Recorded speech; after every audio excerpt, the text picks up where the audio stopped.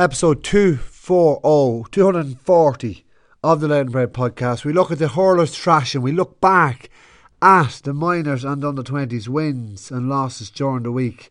And we also look ahead to a certain championship match which is taking place this day next week in Navan. All that and a whole lot more. But first, Oasis. Say it loud and sing it proud today.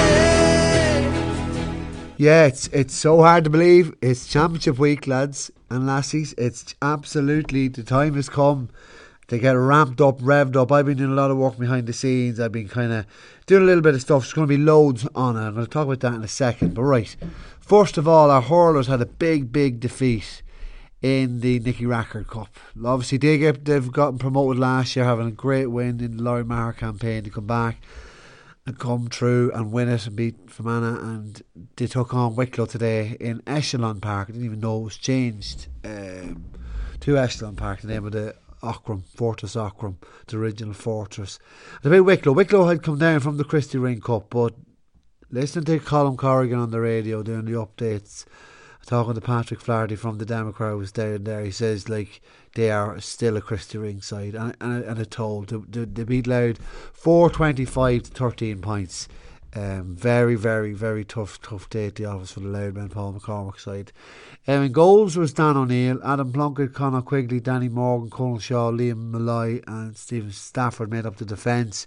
Peter Fortune and Darren Gig in the middle of the field. Jamie McDonald, Sean Keneally, Sean Kerrisk, Andrew Mackin, Conor Murphy, young Conor Murphy made his championship debut, and Ryan Walsh as well in the corner. Roland Mulholland, Aaron McGuinness Smith, Porrick Fallon and Mark Gahan all came into proceedings as well. But first 6 minutes they had 6 points.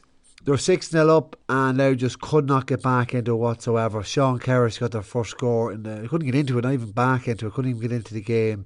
Sean Kerris, classy hurler, played very well. He got the first point for Louth after 7 minutes, and then just the way you're playing these big superior teams, Wicklow responded straight away. Andy O'Brien drove right through McCormick's side defence and buried open the goal. Geoghegan did get a couple more frees, good, nice, sweetly struck long ones that got them going. But another kind of glimmer just before half time. Their captain got sent off a straight red card, but we had a free went for goal before half time. It was batted away, so they trailed 112 to 4 at half time. And even with the extra man, Wicklow were still superior in the second half. They kind of really opened up. Geoghegan did I suppose eat into the deficit a little bit upon the resumption, but the man out, Gavin Weir, was excellent for them. He finished with 9 points in total, so he kind of cancelled them out just before Maloney kind of sealed the game. That was a bit of a fluky goal, kind of dipped in under the crossbar, and then it got worse then after that. Christy Morehouse came on, he hit 1-2, and his goal was quickly followed up by Luke Evans, who actually finished 1-3, but that was they got the goal. And then Sean Keneally gets another point, and Darren Geoghegan tidies up the scoreline at the end, but to get the double figures was disappointing loss. But there's still hope for that group. We have a chance. And what I like about this Louth team is, say in the Dublin game, obviously you have Adam Gillespie and Cormac Keown playing very well, and they were very good again the other night. Really good. I have another kind of theory on that. But other players stepped up again. We've seen a lot more of Pierce Grimes Murphy, Conor McGinty as well, and then Kieran McGinty in full back. And then Keem Farrell played very well against Dublin the first day, and he played well again. If other lads stepping up, Ryan Shevlin comes in and does well. Liam Brannigan shows what he can do as well. Having been, probably could have been harshly treated, be taken off against Dublin.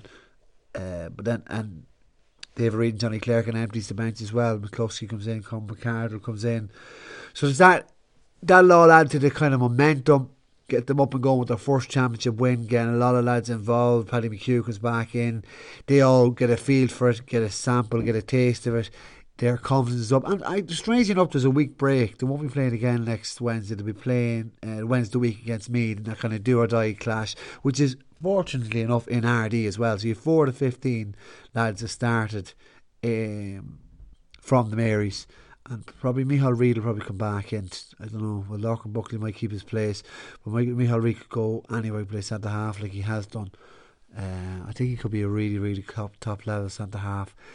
Looking going forward. But this is my theory on this. Like, you're going to be picking lads off this team to develop and get them into the senior setup. Yeah. So you're looking at Robbie Mattis even come in the other night as well. So you're looking at trying to develop 4 or 5 and get like any club team in the intermediate kind of translates the same. Good, strong-minded team. You pick 5 or 6 off and hopefully develop them and get them ready for senior. That they'll play senior football. A bit like that, the Leinster team. That's the final team. Wayne Kearns' team with Kiki Keane, Noam Callahan, and all them boys. Shane Hicken that they played county football. A lot of them did. You know, or even played under 20. So you're looking at this bunch as well to play county football as well. The reason I'm saying that is because obviously they won and they have another game. They have another game to go. The following week against Meath to go through to the quarterfinals. You're looking at the under 20s who they were beaten by Kildare on a wet, miserable night. Really, really miserable. That was there for them. You know, it was there for them to beat Kildare. Kildare were kind of ropey. They just stayed in the game with Callum Bolton's 3 really good points from distance. Couple of chances, and I thought there was a couple of black cards there that should have came.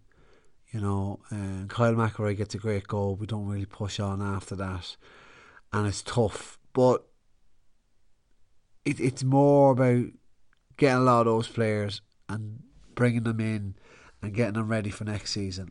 Even though, like 11 of the 15, probably more, the panel can play next season.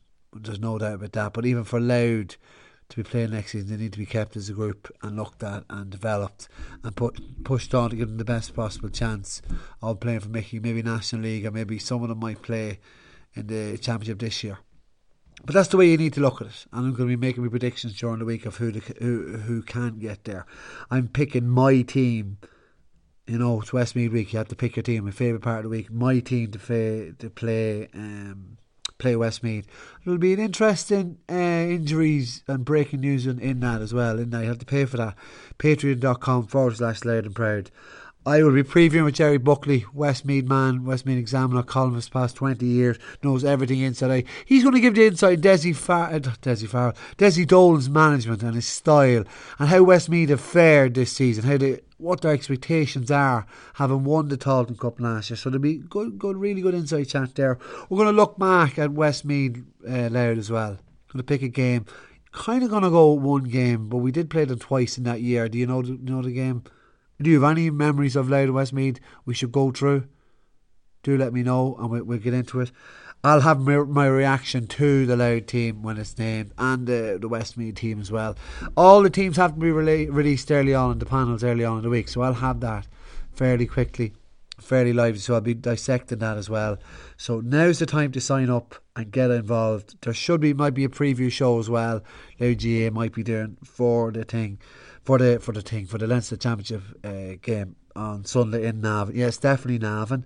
And also coming this Saturday night, the league all about it, Joe. That returns Saturday night, probably 9:15. There's a whole host of fixtures, a full calendar of fixtures for this Saturday evening, 7 o'clock. I think there's 2 Division 1 games not going on the Saturday. They must be played on the Friday or something. I'll just check it right now. No, they're playing the Thursday. The Blues are playing the Brides in Knockbridge on Thursday, and the Dreadnoughts and the Martins are playing on the Thursday at 8 o'clock in Clotterhead. So yeah, I'm going to have all that. Loads to talk about with that. The League All About show is a really good show where we have the crack and get all the information, get all the results out there for you as quick as possible.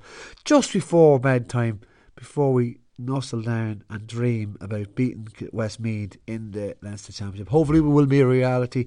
I will obviously have talking points as well as all the build up on it. So really looking forward to it. I'm already hyper about the week.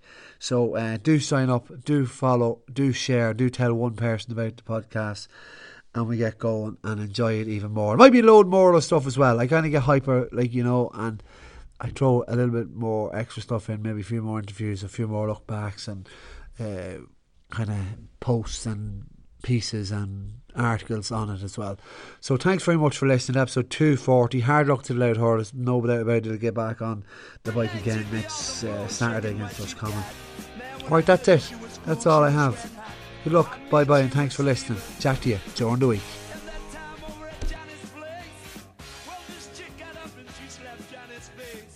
Man, we just fell about the place. If that chick don't wanna know, forget her.